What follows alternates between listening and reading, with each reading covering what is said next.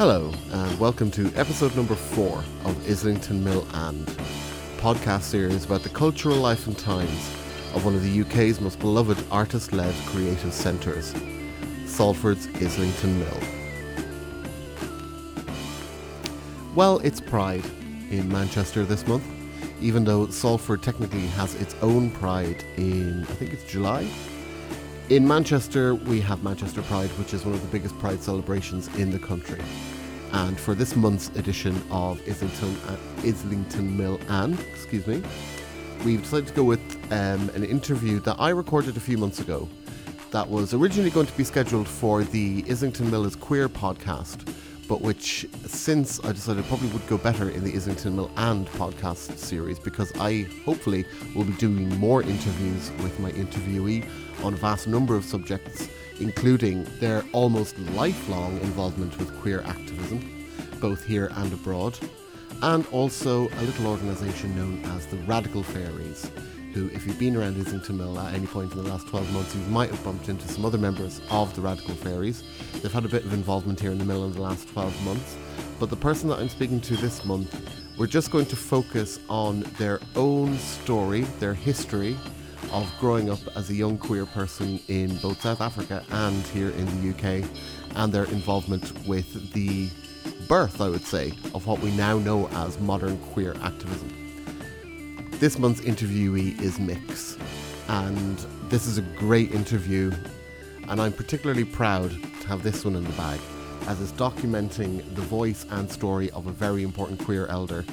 And I personally believe that documenting the voices and stories of our queer elders is something that we should be doing much more within our own communities, and showing that there is history and lineage to our cultures. We didn't just spring up out of nowhere overnight.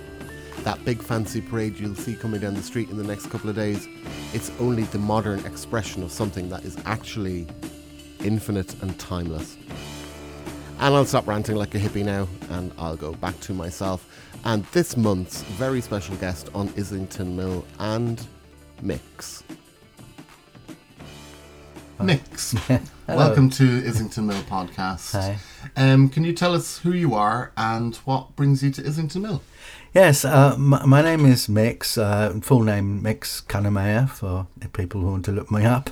I have a long history with queer activism and community building and other such projects.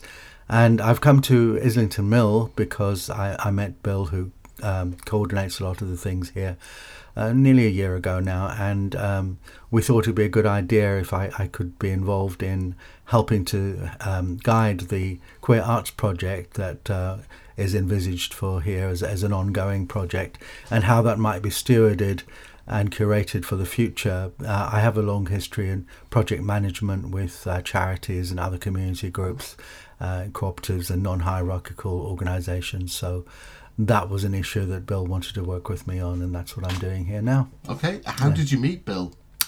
It's through the Radical Fairies, but we, as well as the Radical Fairies, we organise a festival called the Queer Spirit Festival, and we had a festival in 2019. We have these festivals not every year, but every 2 or 3 years.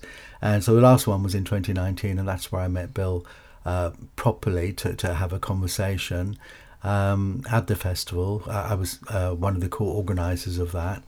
And Bill told me about the mill. At first, I didn't really, to be honest, I didn't really get what he was talking about.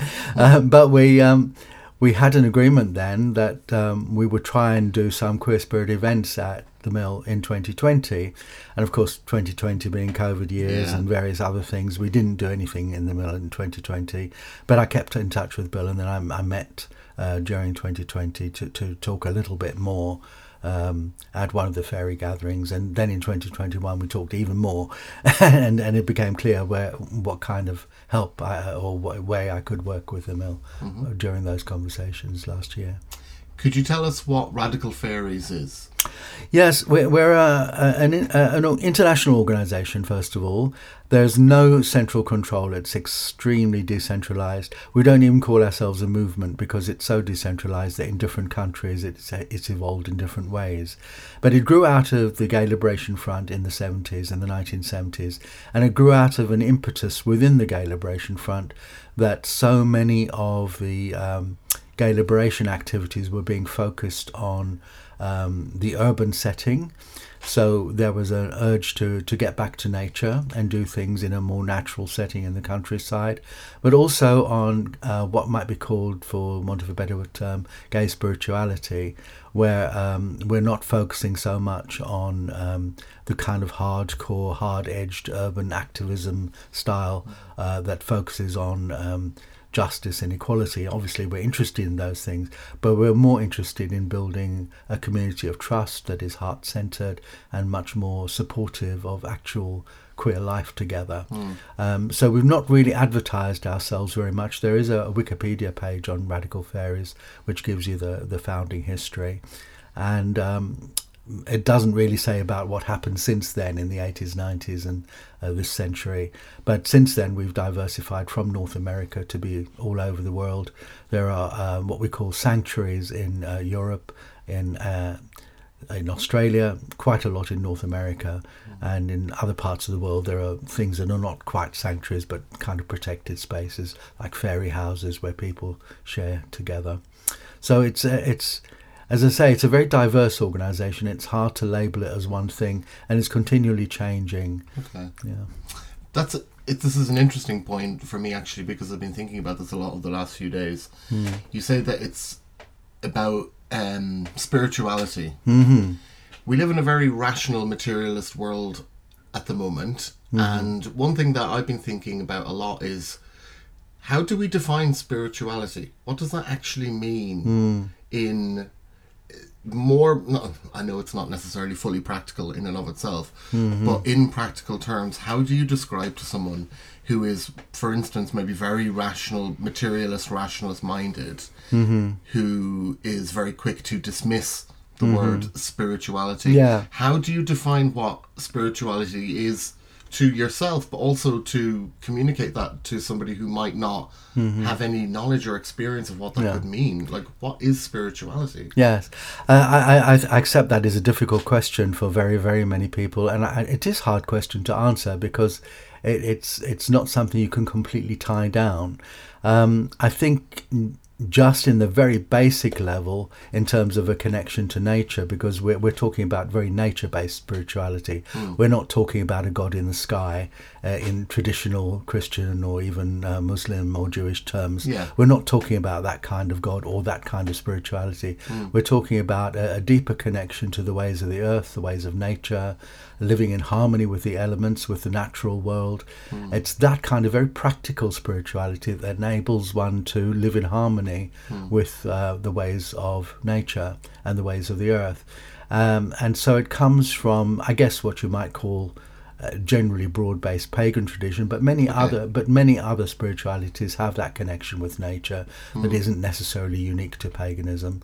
But I guess the Radical Fairies are closest. In North America, they took a lot of learning from the Native American tradition.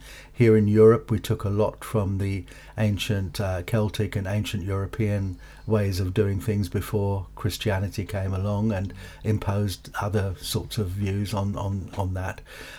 So it's that kind of way of living that is actually quite practically based, to celebrate the seasons, very often the changes of the seasons, to celebrate how we grow things on the earth, how we look after animals on the earth, how we care for the trees and nature and the water and all that, the oceans, that sort of thing. It's that aspect of spirituality that we focus on, rather than, the gods in the sky and stuff.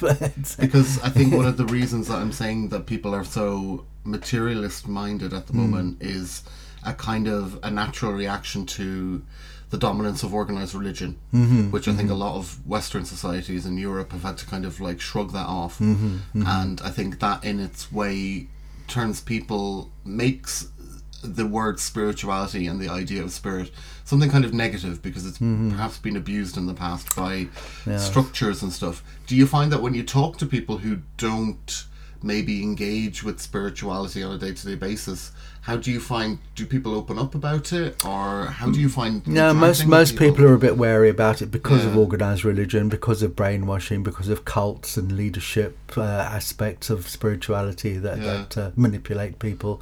This is very, very, very different, but we have to kind of get over that hurdle before people understand there is another way to approach this kind of thing. And that is a challenge because most people haven't had any direct experience of that. And what I explain to them is that if you are a student of theology, there are different aspects of relating to what one might perceive as God. The traditional one, which most people know about, is God is out there somewhere.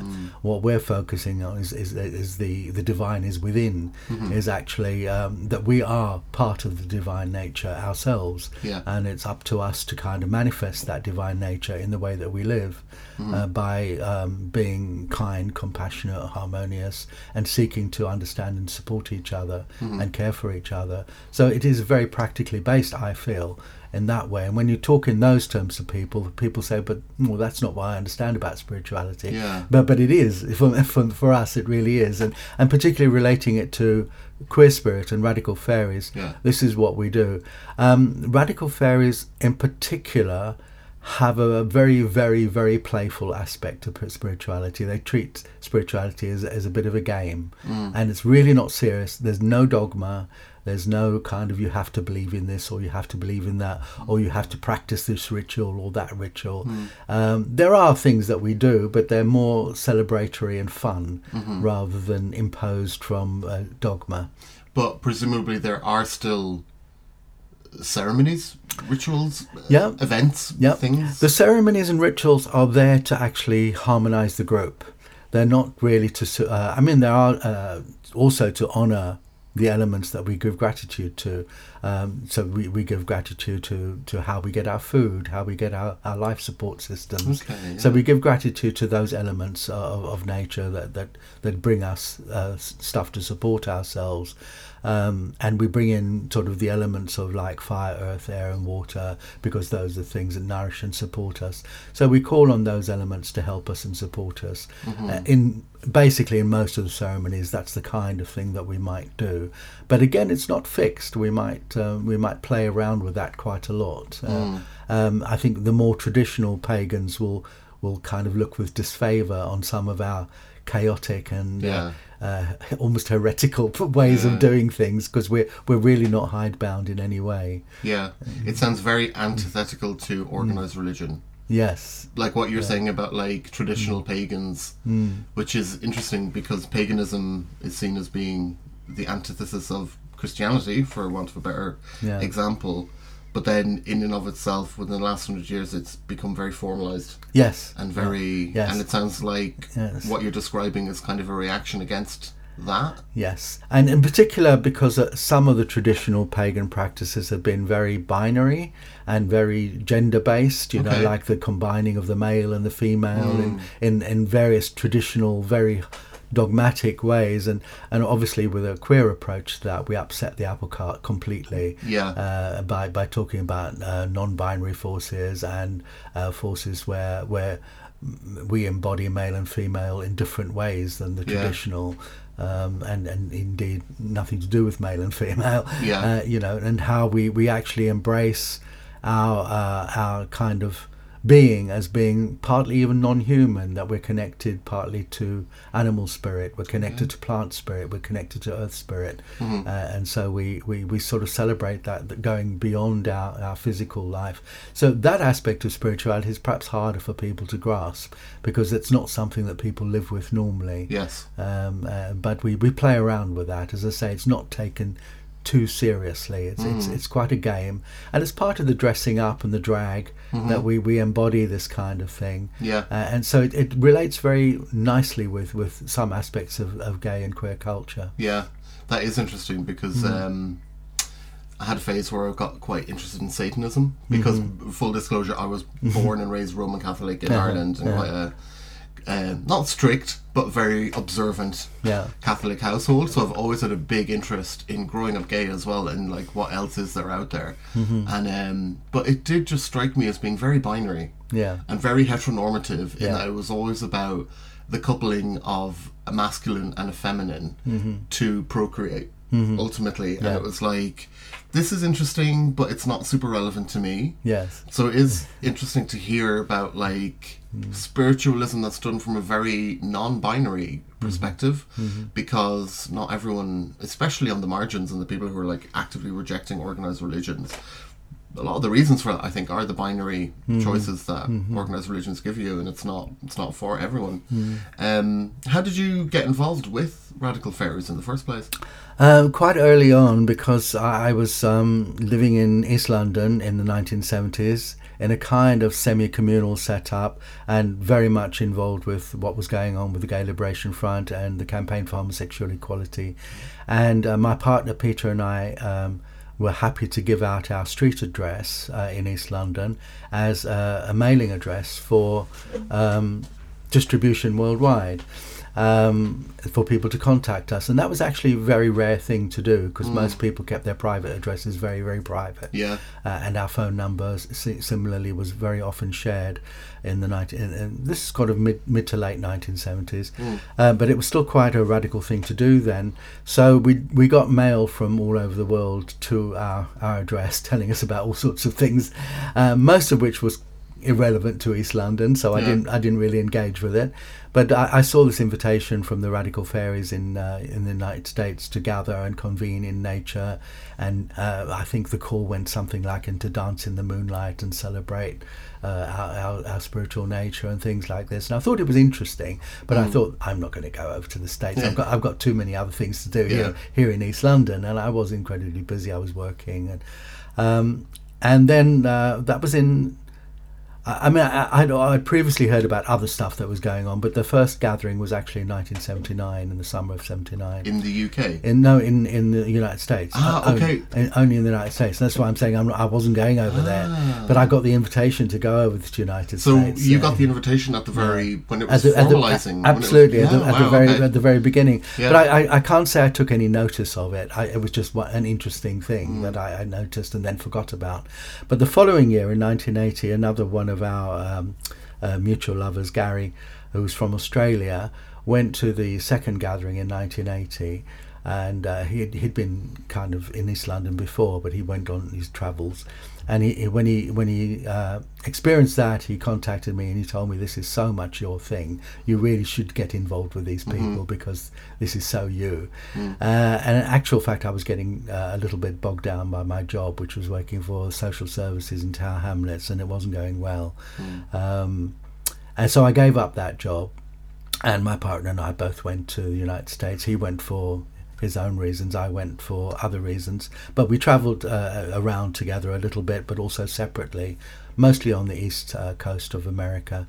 And I met the Radical Fairies who'd just come back from that second gathering in 1980, and I knew these were my people. And this is very often a response that we get within Radical Fairies. When people come to a Radical Fairy gathering, you kind of know that the newcomers, you can tell the ones that are in quotes our kind of people, or that they resonate with us. And there's others that take longer, there's others that are a bit more wary, but in general the ones that kind of are inherently Radical Fairy, you can tell, just like a kind of fairy gaydar.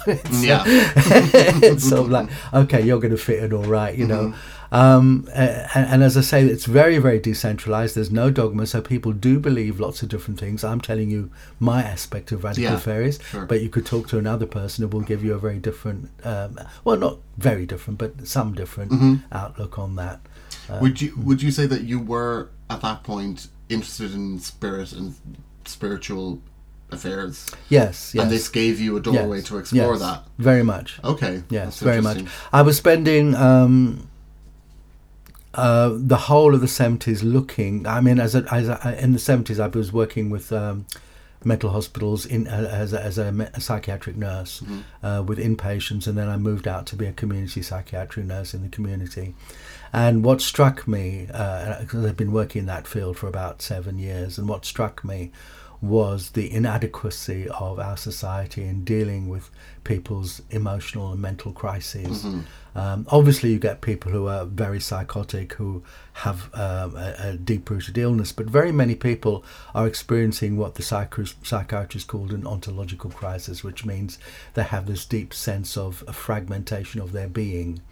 And not knowing how to be, in a sense. Yeah. And essentially that's a spiritual crisis, I think. You know, it's not something you can cure with pills. Yes. And this nicely dovetails back to what I was saying earlier about in current society, because it is so materialist, an idea like spirit and spirituality seems so out there and not tangible to people's day-to-day lives.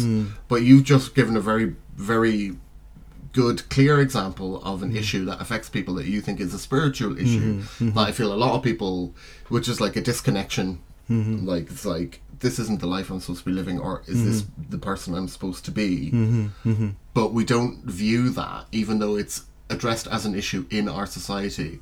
It's not addressed in terms of spirit. yes. And I think that is something that is very interesting. And this is kind of a good example of what I'm trying to be getting my head around the last few days, is a more practical aspect of what spirituality can mean. So you were in America.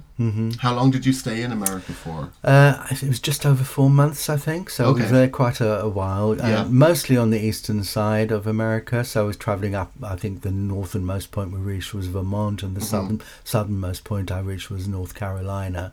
But I was travelling around different places there. Actually, we should probably dial back even further and go back into your earlier history. Yeah. So you weren't born in the UK? No, I was born in Cape Town, South Africa, Wynberg to be precise. If people know the area, it's one of the southern suburbs of Cape Town.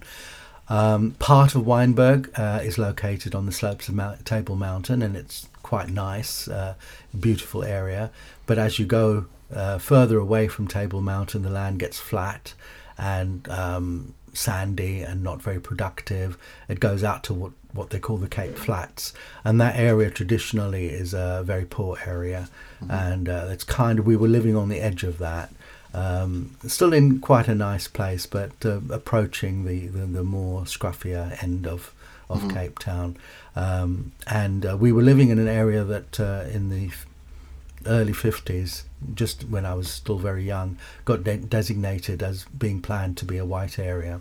And of course our family were all mixed race, and so we were living with the prospect of the knowledge that at some point we were going to get moved out.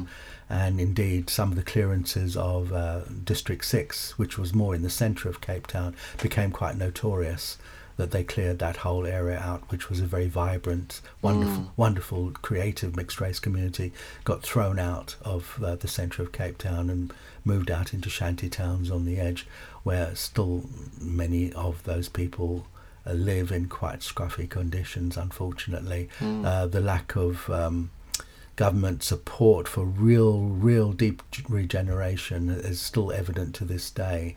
Unfortunately, the change from the apartheid government to what is now more democratic has not led to solving the very many fundamental problems that South Africa had for generations. You can't get over these things very easily within one generation or two generations. Even the marks still go very deep. Yeah, of course. Yeah. I'm Irish, so I understand what that is like. How Ireland is currently celebrating its centenary of being a republic, which I think when you tell people in practical terms here in the UK, they're very surprised to hear that, because they always feel like Ireland is always been its own place, but technically it's only been a republic for the last 100 years. So, and there's still so much stuff that people are dealing with, generational trauma of stuff that has gone on, and it's never really been addressed. So I understand that. But you moved to the UK. Yes. Was it your parents decided to uproot the family and move to the UK? It was even more complicated than that, actually.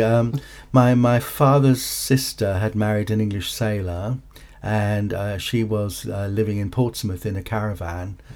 She knew no one apart from him and his family, but his family were up in Sunderland. He was from that area. But then he went to sea. In those days, the sailors used to go to sea for like a year at a time, and they disappeared. And she was pregnant while he was away. Something went very, very badly wrong with the pregnancy, and they messed up the operation to solve that problem so that it ended up she could have no more children. And she went into a depression. I didn't know about this at the time. I was just a kid. But she was my godmother, and my grandmother decided that if she took me to be with my auntie, that would help her recovery, which I think it did. But we were living in this little caravan in Portsmouth, very tiny place, the three of us. And what year was this? This would I arrived in Britain late 1954. I think it was December 1954 we arrived, and was it November or December? Anyway, we arrived there, and while we were there, the apartheid regime were clamping down a lot more heavily than I think I, as a kid, would have realised, and my family, my father and mother, were writing to my grandmother saying that things were getting quite bad.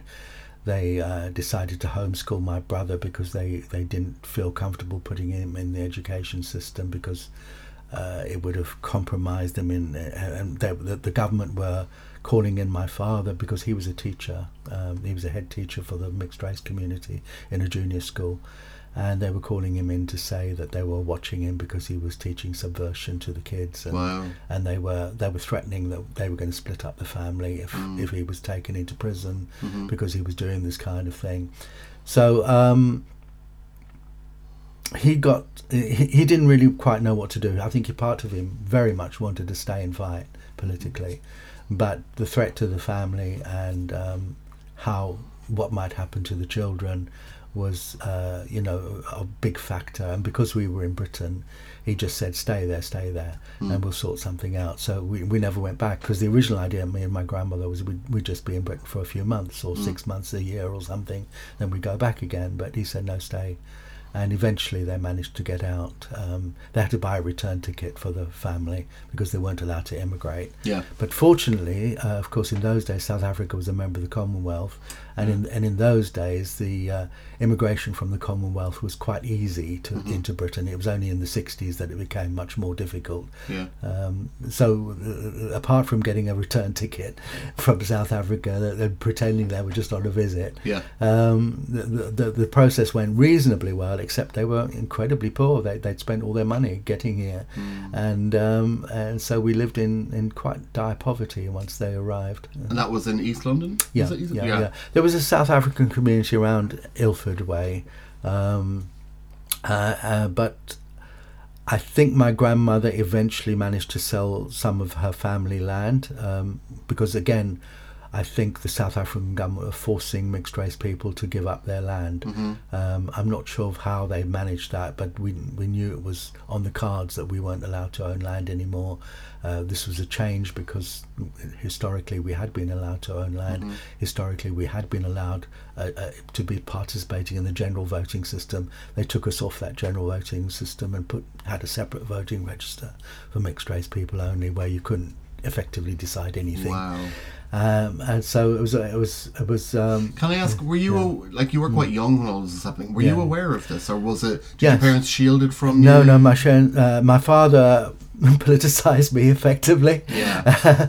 Told me, not all the details of stuff, but really told me to be proud of who I am. Really told me to think for myself. Really told me how much politics affect everyone's daily lives, and that really was a big part of my political education. Yeah. For my life, really. Yeah. Not all the nasty details, but some of it I didn't find out until much later. I didn't really find out how badly that's all affected the relationship between my father and my mother. Right. Because without going into too many horrible details, they took different points of view on certain things, and it destroyed their marriage in a sense. They'd been happily married, I think, when they were first married, but all of this stuff took a great deal of toll on their emotional relationship, and I don't think they ever recovered from that as a marriage, at any rate. But they were very, very good parents to me. Excellent parents, both of them.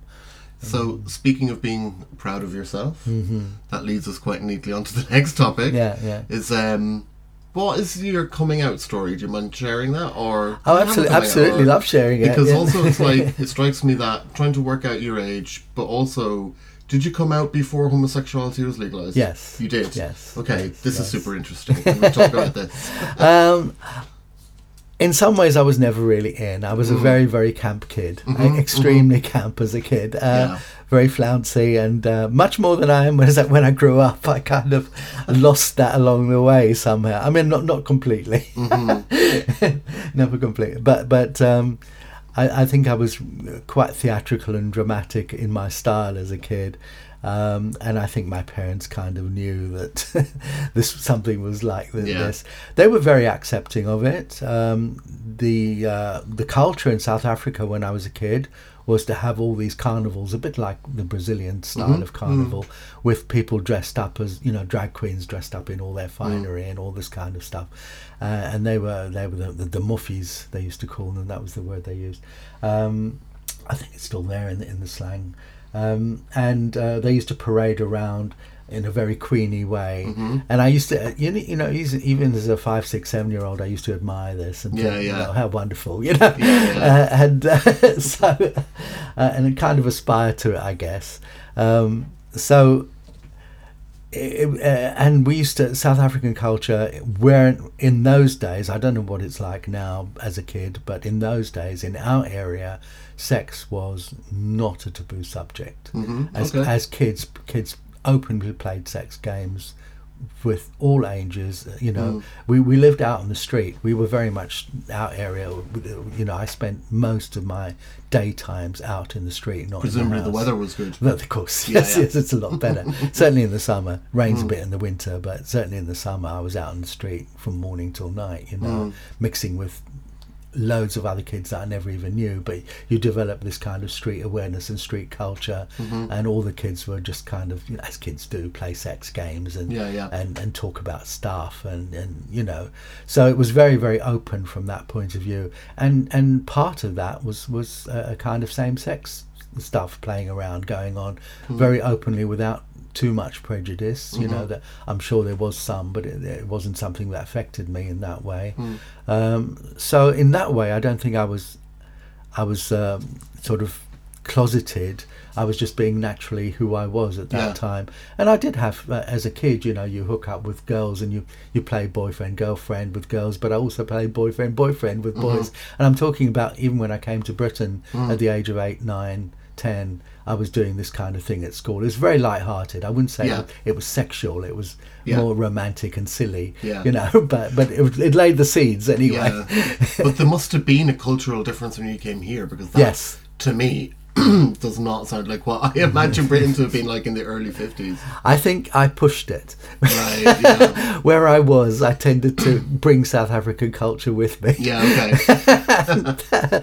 and encourage sort of this kind of thing around me. And I wasn't shy. Yeah. So, I think people felt open to, like kids do, if they feel safe in a setting. Yeah.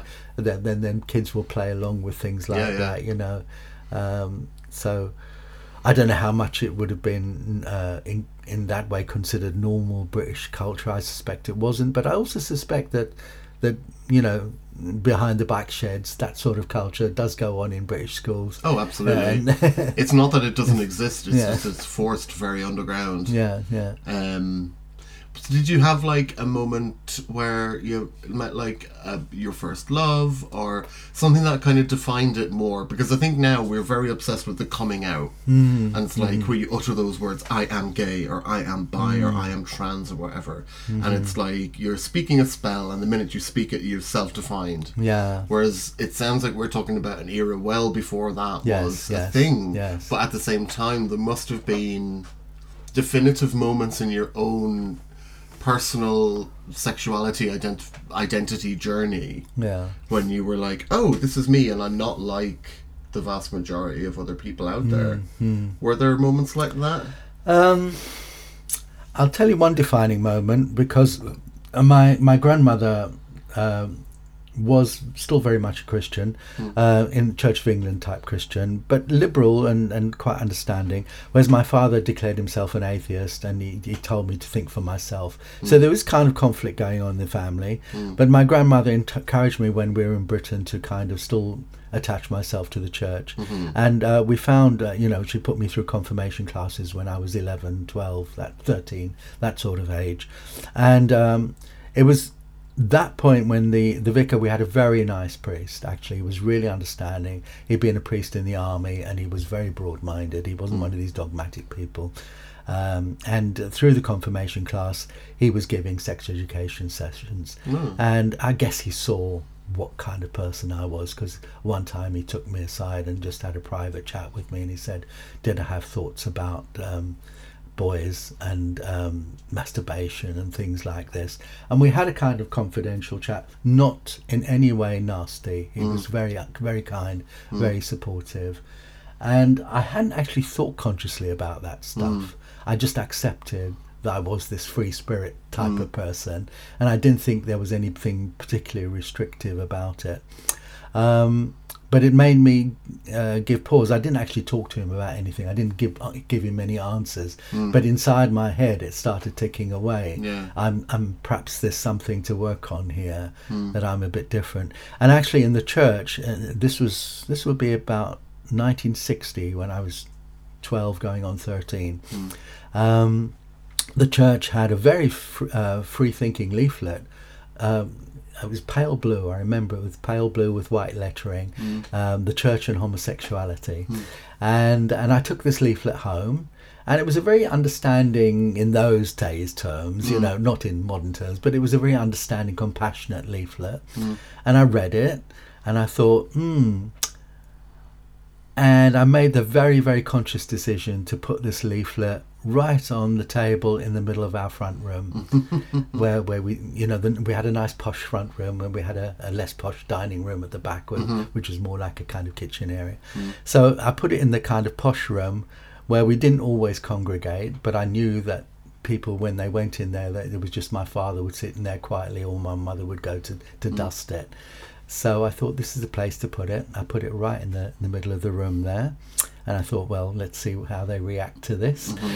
And because they must know that if I put it there, I'm the one that's going to church. None of the rest of the family were going to church, so it must have been me who put it there.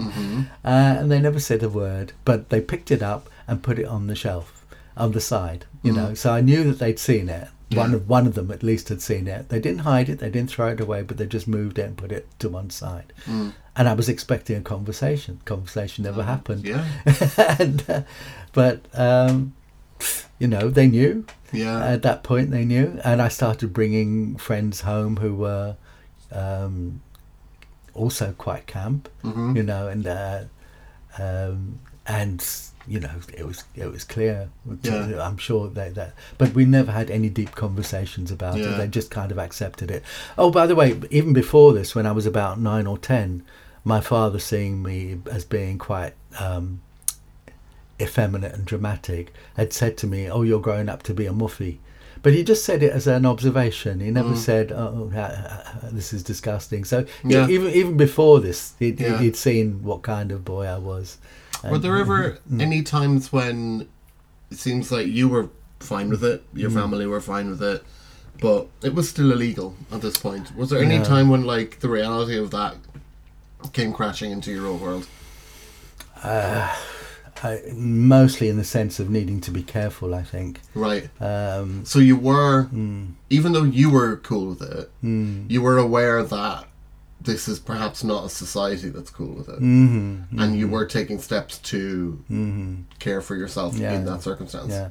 I was, in those days, I'm talking about the early 60s now, the tabloids in those days, like the News of the World and that kind of thing, would talk about people leading a double life, because you were forced to lead a double life. You could not be that open about who you were, because there were dire consequences. And as a child, I started kind of going to see what I could do to pick up men, even when I was like 13 or 14, because this kind of conversation I had with the vicar kind of confirmed who I was for me, really. Yeah.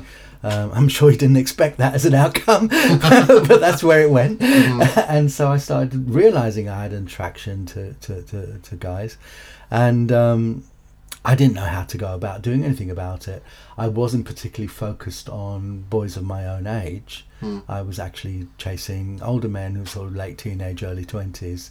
And they were terrified. I could tell they were terrified, you know, because the legal consequences of this were disastrous for anybody. Yeah. So it was all done in secret. I started kind of just hanging around public toilets and things like that. And, nothing much ever happened, to be honest. Yeah. Not until I was about 17. I think when I was much younger, it was too scary. Yeah. But by the time I was 17, some people did start, okay, you know. And that would have it wouldn't have been long after that homosexuality was decriminalised? 67 it was decriminalised, and as I say, I'd been kind of on this fringe of this for a few years. I was hanging around some of the East London pubs, which were kind of controlled by criminal gangsters like the Cray brothers. I mean, I didn't know anything about criminal gangsters, but the pubs in East London that had a kind of homosexual life to them were under the protection racket of gangs, which I didn't know at the time, you know, but it was all part of that, what they call the criminal underworld, you know. The shadow life of people people who live in the shadows. Anyway, I also as a teenager, around about 16, 17, 18, I was going into Soho to try and find out what was happening there, and it didn't particularly attract me, although the bohemian side of things did attract me. When I did actually meet actual other homosexual people, because that was the polite term that was used then, I didn't find them at all attractive. Most of them were quite damaged people. Yeah. And they weren't nice to know in general. So I kind of withdrew from that quite a lot, because I could see it wasn't really what I wanted, and it made me doubt myself in a way. And it wasn't really until I went to college, when I was like 19 or 20, that I started to mix with people that were my own age, who were also going through the same thing as myself, and then I started to come out to those friends, and they started to come out to me, and we started to trade our experiences more. But that was later. It must have been quite a moment though when it was finally decriminalised. Yes, and I remember my friend Malcolm, who was much more out than me, because I was still kind of being a bit wary about all this. It was in 1967. I was 19 going on 20 in 1967. And so I was still not, even when it was decriminalised, I wasn't, because you had to be 21. Oh, okay. Right. Although the act was passed, I was still not in the framework for that. Yeah. But Malcolm, who was like just over 21, I think, celebrating in the streets, going, we're legal, dancing around in a very camp way, and I didn't join in because I wasn't legal, and I was thinking, I don't know how to cope with this, and I did have some issues around. I mean, it was a difficult time because I wasn't really sure how to deal with the world's reaction to me. By that time, I was actually feeling a lot more difficult about things than I had when I was younger, because you're approaching adulthood and the world changes around you, you know. So there's lots of other stuff to cope with, and so that was a tricky time around that era, that period. Around 67, 68, 69. But other things were going on which were quite liberating. Society was getting into free love and permissive societies and all this sort of hippie stuff. And so I became a hippie and joined that kind of culture because it was much more free. And I found an acceptance there in that area of life, which I didn't find in the mainstream, and it actually drove me very firmly into a countercultural frame of mind, which stayed with me all my life. To actually say I don't have to accept society's norms, not just in terms of sexuality, but in terms of property ownership, in terms of capitalism, and in all those kinds of terms. I could see that I wasn't accepting of any of that shit, and that my fate lay with the people who are rebels, basically. So how did you get involved in queer activism, for want of a better word. Yeah, in 1970, some two guys came back from America, where after the Stonewall riots of '69, things kind of moved on a notch. Although America, it was still illegal out there, the activism was stronger out there, and they came back from America in the summer of, I think the autumn maybe of 1970, and they started up the Gay Liberation Front in the London School of Economics first of all. That was used as their venue. I didn't get involved straight away because by this time in the autumn of 1970 I'd got a job in the National Health Service, and we were working really long hours, and really it was mental health work, psychiatric support work, and it was quite stressful. It was quite demanding, and so I didn't have the time, frankly, to get involved in gay liberation. But it was good to know it was going on, and I started kind of just hooking onto the edges of it in 1971, really, and I started having more out there relationships with boys. Because in that setting, in the psychiatric hospital, there were many others who were comfortable with their sexuality, were happy to experiment, and that's what I did. And I was finding I was starting to live a very out gay life from that point on, and gay liberation really inspired me to actually take part in that in a way that the previously closeted homosexual scene never inspired me at all. It filled me with a degree of horror, because of the way that people were. And when I was active in Gay Liberation Front, I saw that the people from that generation were really not accepting of our way of being. In fact, they were fighting us. And this is an interesting dichotomy, which goes on to this day. Very interesting. That people who are kind of want to be assimilated into, in quotes, normal society, yes, really, really oppose people who are kind of more out there, yeah, because it threatens the fabric of their identity. Yeah. They say, "Oh, just shut up and be quiet, and let's just be accepted, and everything will be all right," And that was never a stance that I took. That's interesting, because I was quite curious to know when you said the difference between America and the UK, where it was still illegal in America but the activism was stronger, and then that did make me think, but if it had been decriminalised here already, what was the attitude to, so it was the Gay Liberation Front? The Gay Liberation Front took a very different attitude. They brought this kind of streets attitude from America.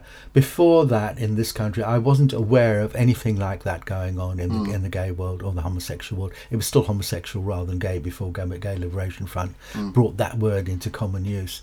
And the campaigns for law reform were very polite, very middle and indeed upper class. They didn't touch the working class at all.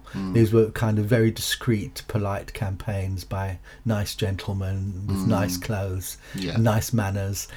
And because I'm thinking of people like Brian Epstein and stuff like that, kind of acceptable, who always wore very smart suits. And were obviously... But Brian Epstein wasn't out until after he died. People didn't know he was gay until after he died, really. And even someone like myself, who followed pop music avidly, that really wasn't clear. We used to hear lots of rumours about all sorts of pop stars, because, that this is the gay underworld that loves a bit of rumour and a bit of drama. So if Sean Connery dropped into a pub, a gay pub, to I'm sure that Sean Connery is pretty much straight, but at the same time, the fact that he's seen in a gay environment, people started calling him Siobhan Connery.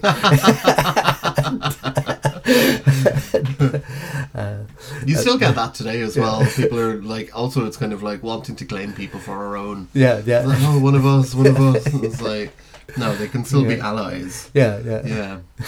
Oh, where were we?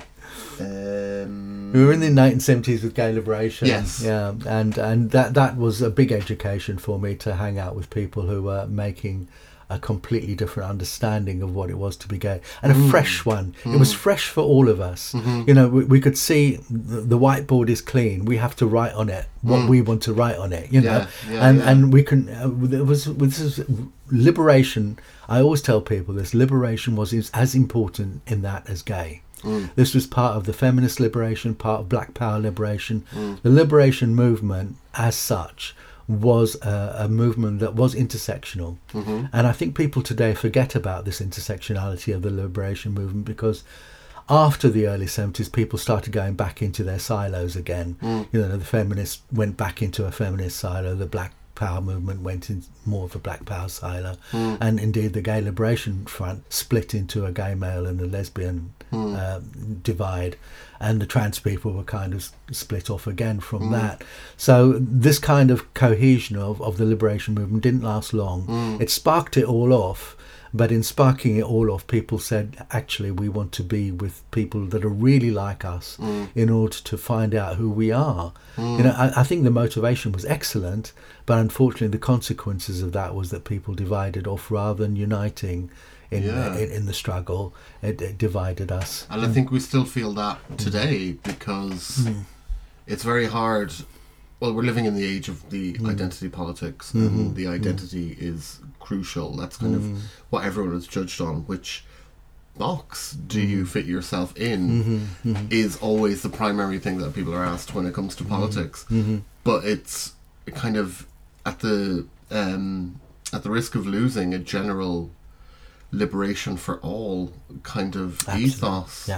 Which, do you feel like it's better or worse, or how do you feel about that now?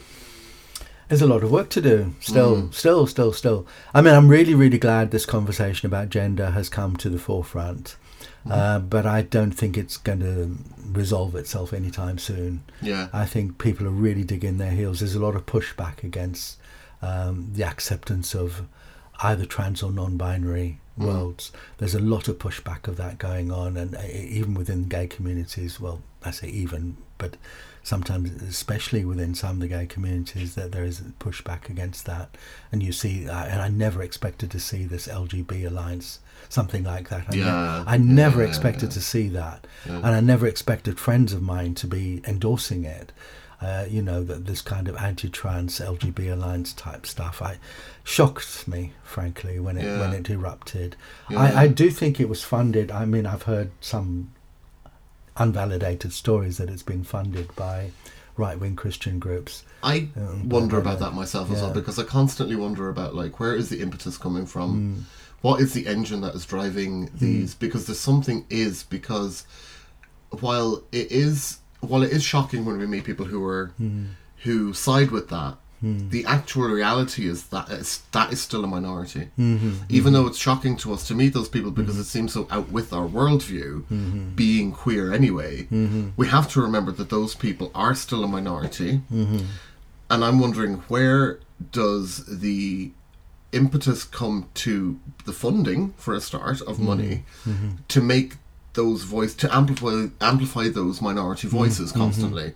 Because you look at other movements and you're like, stuff like, certain things are getting that we know are getting funded by right-wing churches, and very kind of totalitarian religious and other organizations are funding things that are very anti-liberty, and we know that for a fact. And then you look at these ones and you go, well, it would make sense that those ones are also getting funded, because the reality is, even though their ranks may be growing, most people don't really care.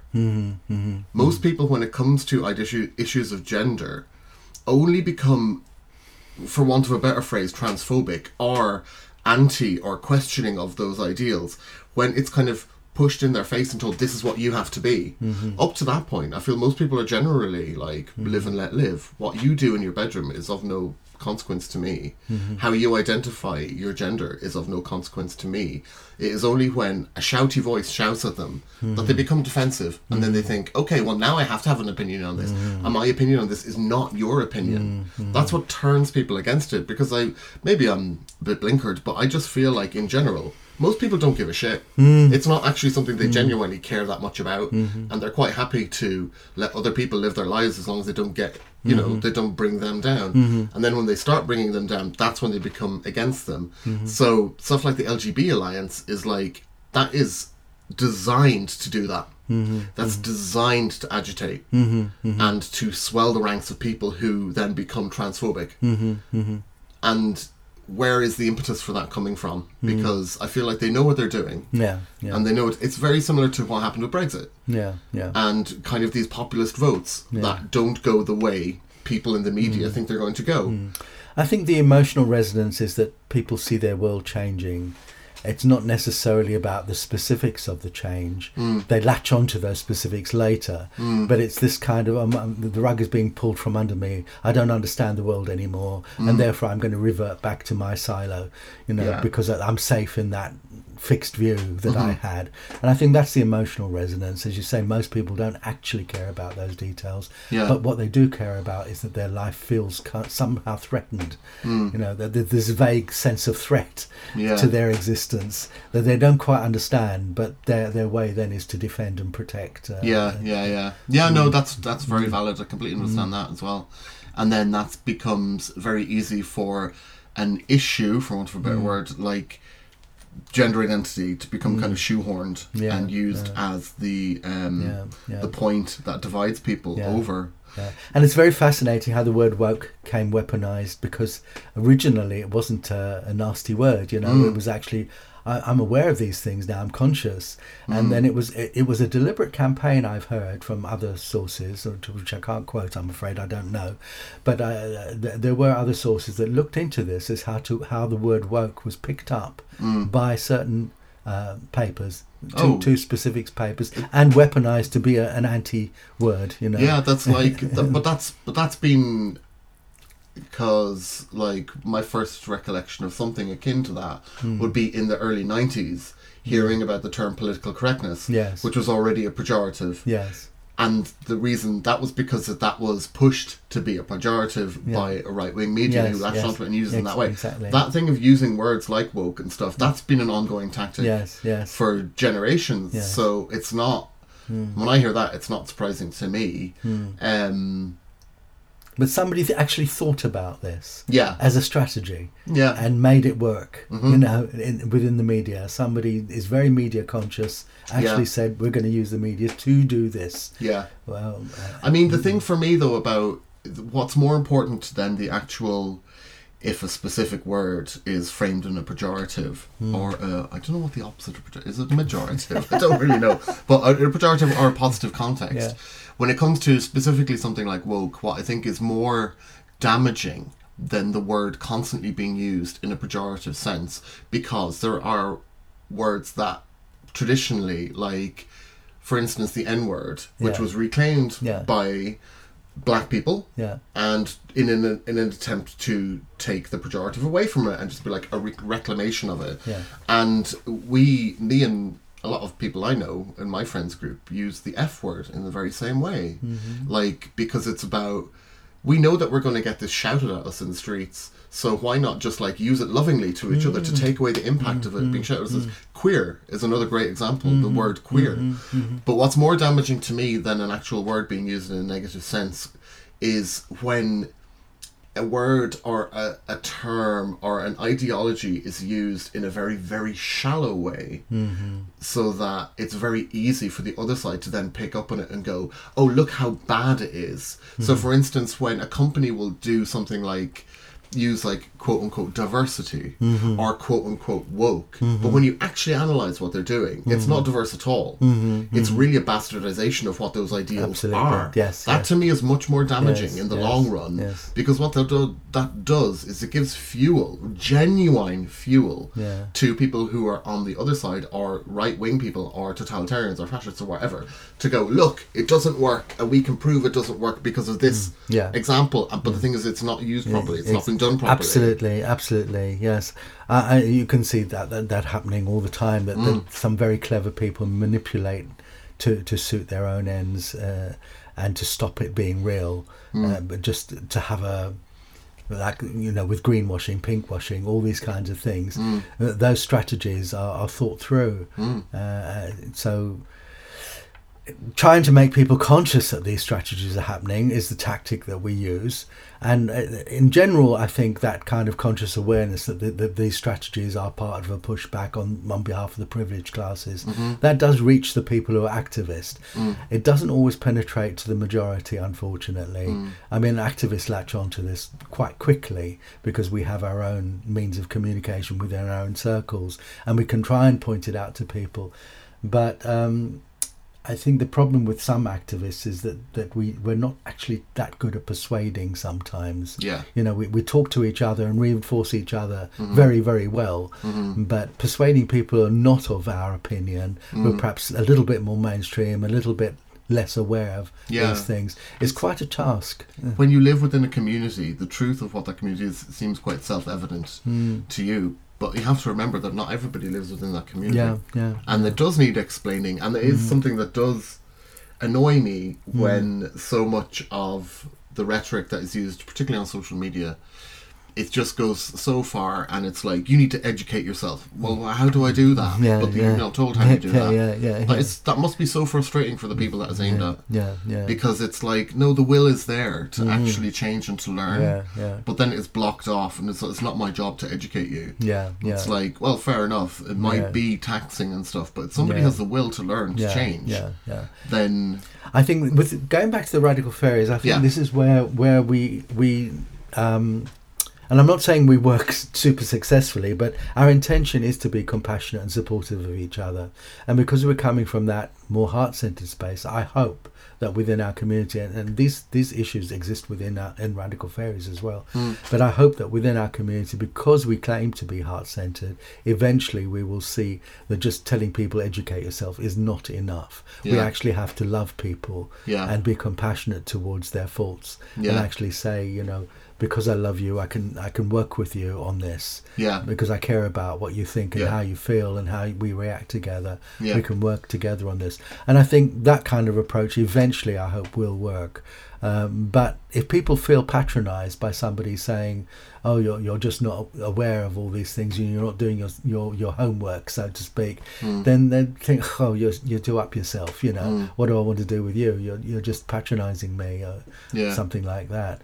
And so I think we who are kind of creative beings and artists, and as well as activists, this is a job for us, you know, in terms of our art, in terms of our creativity, to actually bridge that gap, to communicate to people that may not have thought about these things. My own personal point of view on that is that art is much better at that function than activism is. Absolutely. Much better. Like when you think about like, I don't know, just films I watched when I was a small child, they probably instilled in me ideals and stuff that didn't come to me from a lecture or from a book or from a pamphlet. It was just kind of seemed logical because it was displayed in this way that seemed very easy to understand, and stuff like when I was a kid growing up in the 80s, there was a lot of films about the civil rights movement from the 60s, so that became very like Mississippi Burning and stuff like that, and The Colour Purple, and you know, generally, not even that they're specifically about, but there was a general dialogue that seemed to be going on within art and culture of that, in a part of art and culture of that time, that was addressing stuff like the civil rights movement of the 60s and stuff. So it was like, okay, that's the thing. And one thought about, why should black people have a lesser life? That makes no sense. Like, white slaves, that's horrible. No. So, that's kind of my take on that thing. And I think it is important for artists, especially artists of minorities themselves, to, you know, to try and apply that to their own art. And obviously do it in a good way. Don't be too hectoring and stuff. But it's up to us to show people who don't live in our communities, who don't live our lives, that living our lives is okay. It's actually okay to be living our lives. We're not a danger.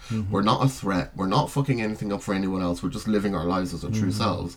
And if more people could do that, the world would be a much better place.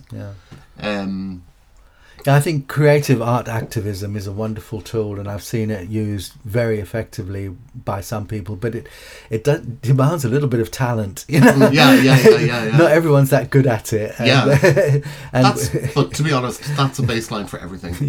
Like, some people are talented at activism. Not everyone who does activism is actually talented at it. Absolutely. And some people are talented at art. Not everyone who does art is, or various forms of media. You're quite right. Whatever. So we left, in your own personal history, I think we left around, you said you were like getting into being a hippie and stuff. I'm going to jump forward about maybe not quite 20 years, but let's say now I land in the mid-80s. Where are you at in the mid-80s? You've discovered the Radical Fairies, you've been an activist for quite a while, and also there's this thing going on you know, HIV for one. Coming back from America in 1981, I got almost by accident into the cooperative movement in 1981. I joined a workers' cooperative, and from that workers' cooperative, we were doing Radical Books and Whole Foods and catering with vegetarian catering. And creative arts as well, community arts. We were doing a whole caboodle of things all in one cooperative.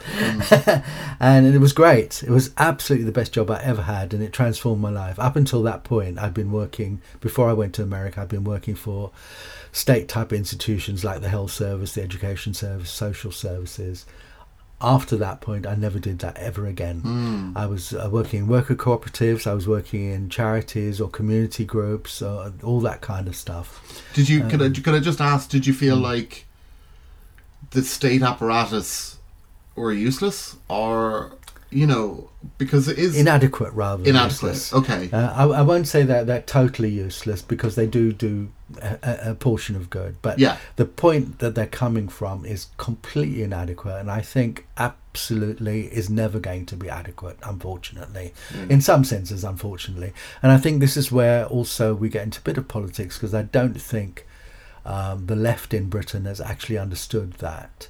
I think the left in Britain tends to want to think there's state solutions still. You know, even this kind of moderate New Labour left still kind of thinks the state will work in partnership with some big corporations or other, and the changes will come about in that way by big thinking from above.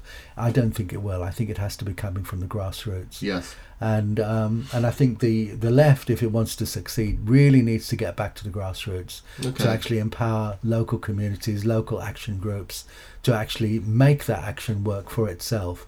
And that's a slightly more anarchist approach than the left is comfortable with. Yeah, absolutely. And that kind of quite neatly answers, I feel, what I was trying to get at there, is why would you move from, for instance, working for the NHS to help the community to a cooperative movement? And that really answers it, because the NHS is a top-down organisation, whereas cooperative movement is something that can grow from the ground up. Yes. And it teaches people how to empower themselves. I'm not saying cooperative workers or housing cooperatives are the complete answer, because they're quite demanding, and some people don't have the capacity to meet those demands for various reasons. But I think there are a way that needs encouraging, and certainly collective working needs encouraging. Most people do not have a direct experience of working collectively, even within the circles that we're moving in now. Most people are tending to find individual solutions, or at the very best, solutions with a partner or two partners. That's the most that most people can cope with. If you're talking about a collective of sort of like 10, 11, 12 people, most people don't have any experience of that being a lasting thing. Most of those things fall apart because there's no background, there's no model, there's no vision for people to latch on to. How do a group of 10 or 12 people work together consistently over a long period? A big challenge. And I think as human beings, we're actually capable of doing that, but because we have no society model easily to follow, and no training in it, and indeed we're squashed from it, we're actually diverted from it if we try and do it. There's very few institutional models where we can be trained in this kind of thing. The schools don't do it, the colleges don't do it, no one does it, not even artists do it, So where do we get our inspiration from? It's through dogged persistence of actually saying, I do want to work in a larger collective setting, and I do want to find out how to make collective decisions work. It's a big challenge. I don't underestimate that challenge, but it's difficult for people to do that and also make a living for themselves, find their housing, sort out their own life, as it were, at the same time as to actually practice group decision-making skills, or a lack of hierarchy working, that kind of thing. It's a big challenge for people. But I do think where I want to work, and my focus now, which is why I'm here at Islington Mill, is to actually find out how to do that for queer artists. Find out how to steward that process for queer artists, so that we enable each other. We work on our own stuff, but we also work in conjunction with other people to actually make a setting that enables not just our work, but a wider picture, a wider setting for that to continue as a process where people can come in and learn how to do that in a supportive environment. And I think the mill here is an excellent place to start that. Yeah. And this is, why I'm here, because I've been looking for somewhere to actually practice this kind of thing. There are some DIY spaces that I went to before, where the community came together to try and practice this sort of DIY working in collectives. But because there's no institutional support, there's no financial support, it's a real struggle. Even just to find a building, it's a real struggle to find a physical space where you're safe enough to do this in a stable way. And our discussions yesterday, you and I were in a group on Tuesday, that's exactly where we're coming from, to say, where is there a stable, safe space where we can experiment? And it's not going to be a catastrophe if we fail in our experiments. We have got to fail. We've got to learn to make mistakes in a safe way. Without having a space in which to make mistakes in a safe way that's not going to threaten us, we will never succeed. We only learn by making these kinds of mistakes and failing a bit, but being supported from our failure to learn and grow from there. And that's why I'm really excited to be at the Mill, because I feel that this is one opportunity that I've identified, and I haven't seen it anywhere else yet. Cool. I'm not saying it doesn't happen anywhere else, but I've not found it anywhere else yet, where we can be free to actually say, let's try this out, let's see how this may work. And it may not work, but we'll learn from it and make it work better. And I think the Mill gives that opportunity here, which is wonderful. What does that look like in practical terms for Islington Mill? Like, could you explain to me, or in kind of more practical terms, what are the elements that would have to be happening for that to succeed, or even to start? Not to succeed is to say, but like you said, it has to be allowed to fail. Yeah. So that it's not that kind of success pressure on it. But what are the practical things that need to be in place for that to happen, or to be allowed to happen, allowed to fail, if you know what I mean? I don't know the answers to that, really. I think we're discovering them by doing it, and this is why I'm here at the moment. We're working on the first pilot of a residency that tries to look at how we manage ourselves, being responsible to each other, because I'm one of the residents in this area of the Mill. How we're, first of all, and the three of us actually knew each other before we moved in together, because we were kind of self-selecting, but also chosen by the Mill because we knew each other, and because we didn't have to work through that getting to know stuff. But we weren't best friends, we knew each other, and so we kind of got over that hurdle, and now we're kind of making a space together. And this first 3 months is coming to an end very soon. We've got some learning to do and reflect on how this has been. We've been doing what we call a homemaking residency to see how we can turn this particular area into some kind of a home, because it wasn't derelict. It was a perfectly fine building, but it didn't feel like a home. And it was so we've been trying to make it more homely and more welcoming, and a space where we can invite people in to also feel welcome and homely and settled and relaxed. And that's just really the beginning. But it's been a struggle in itself. Just getting to this point has been a little bit of a struggle, and it hasn't all been successful. But now we're ready to take it, perhaps, to having reflected on it. We're ready to think, well, what's the thing that we can do to change this and make it more successful for the next tranche of people that come in, and that'll increase our learning. And then by the time that the fifth and sixth floor are ready, which will be this summer, we'll be able to say there's a new stage now where we move what we're doing in this building here upstairs to the fifth and sixth floor. And we'll grow from there in a different location. We'll still have this where we are now in this building, in this what used to be the B&B. We'll still have this as an asset to try and experiment with. We don't know how that's going to happen yet. None of us know. We're still kind of working on that. But the elements that you asked about, first of all, we've got 2 building spaces. This one that we've got now, and the 5th and 6th floor when that becomes available. We've got 2 physical spaces to experiment with. That's essential. Without that, we could go nowhere, you know. Yeah.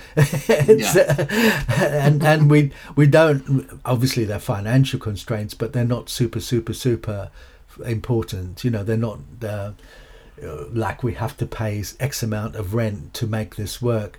There's a certain amount of leeway in the financial constraints that gives us an opportunity right now to work with it. Going forward, we'll have to work out more about those financial constraints to make it sustainable for several years. But at the moment, we've got this opportunity where the financial constraints aren't supreme. So that's another thing that's in place, that the finances are reasonably okay to support it.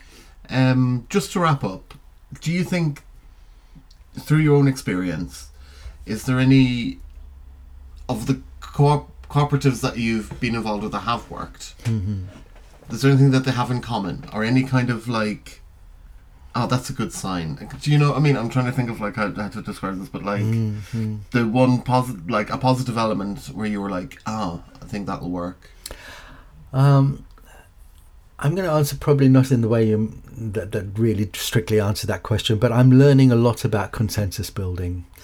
And I think cooperatives taught me a lot about consensus building. And there are models now which I gather, I'm not a very academic person, I regret to say. I think activists very often are at odds with academics. But from the academics, I've learned there's these things called sociocracy and holacracy, and we've tried to put them into practice in Radical Fairy Spaces as to how we build consensus. So that we have a process of making decisions which actually makes transparent the processes in decision making. Like, for instance, in the sociocratic method we use in one of our sanctuary spaces in France is to actually, like normally people will say in Parliament, this is the proposal, we vote on it, yes or no. And there's no consensus in that. It's a yes or no, you know. But in this kind of process, what we would do, for example, is to say, first of all, before you even vote, do you understand this proposal? You know, what do you understand by this proposal? Which is an even more searching question, because you get to say, well, maybe I don't really understand. Maybe I need to ask questions about this proposal to see what the meaning behind it is, how it comes into effect. And then when everyone has agreed that they've understood what the proposal is, only then do you move to the next round.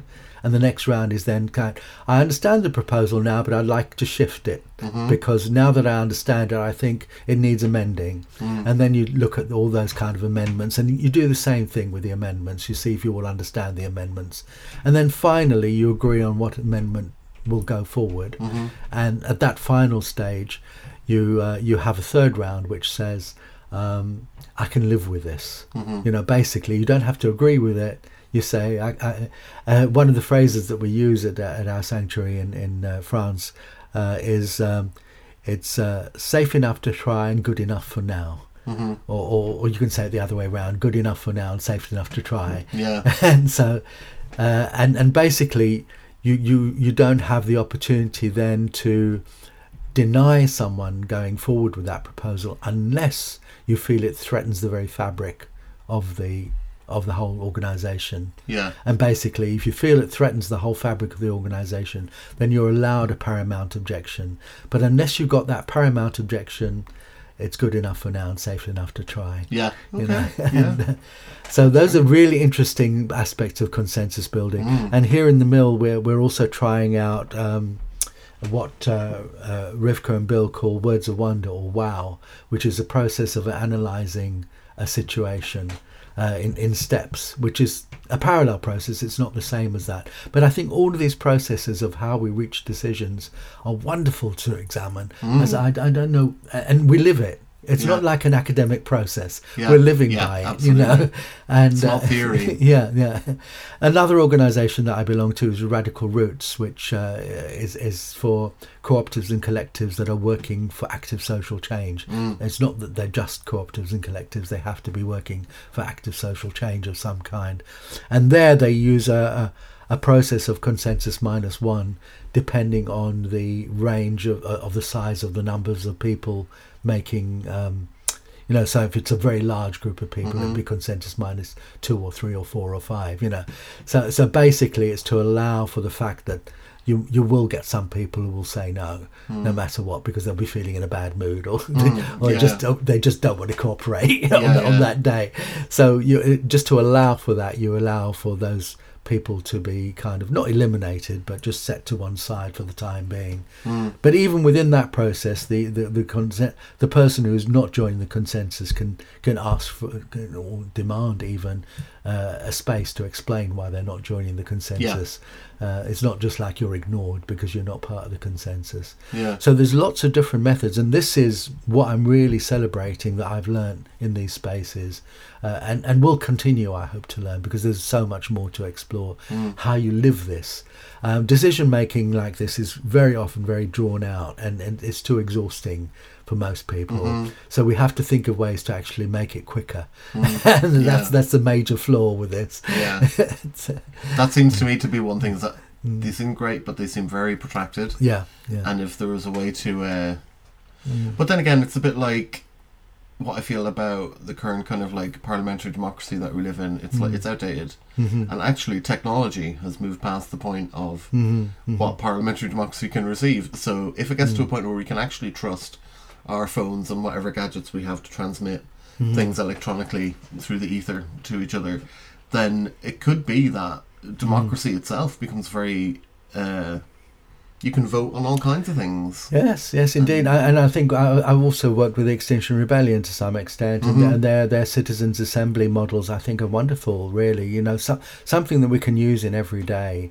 It doesn't have to be confined to Extinction Rebellion, and it can be integrated into how local councils consult with people, you know, or even the government ultimately. But certainly things like the National Health Service, the Education Service, can be very unresponsive to local needs. They're very cut off from what local people need. And yes, it's essential to their daily life. And they act as if they know what's best for us very often without really consulting us. And I think those kind of citizens' assembly models are something to explore for those kind of institutions.